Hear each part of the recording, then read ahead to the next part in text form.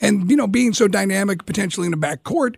And, Trey would get better looks. And then, Trey's actually taking less 3-point shots, and maybe that's more about him deciding to facilitate more, which I guess what I'm getting to is we don't really have an identity in the half court, do we? No, there really isn't right now an identity. I feel like a lot of that most of the season came from not necessarily, having everyone healthy. Like for a majority of the season, and I know we keep talking about this injuries, but really like that is a tough thing. When you have so many new faces on a team, to build that chemistry, you need everybody out there to be able to find that identity and find that chemistry on both ends of the floor, offensively, defensively.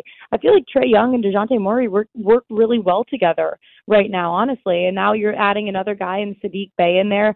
John Collins wasn't feeling at 100% and on Monday, so he didn't go. He played obviously yesterday, but then he got beat up a little bit too. A lot of those non-calls were very, we saw a lot of how, the refs kind of got involved there in a lot of different situations in that game, but it's still trying to find that identity and build that identity. And I even think Nate McMillan would say the same thing. He's like, we're still working on it right now.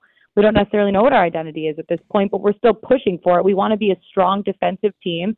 We want to be able to give 150 on the defensive end of the floor, rebound the basketball, get out in transition, and take advantage of teams by using our speed and using our sharpshooting, which they have so many good shooters on this team.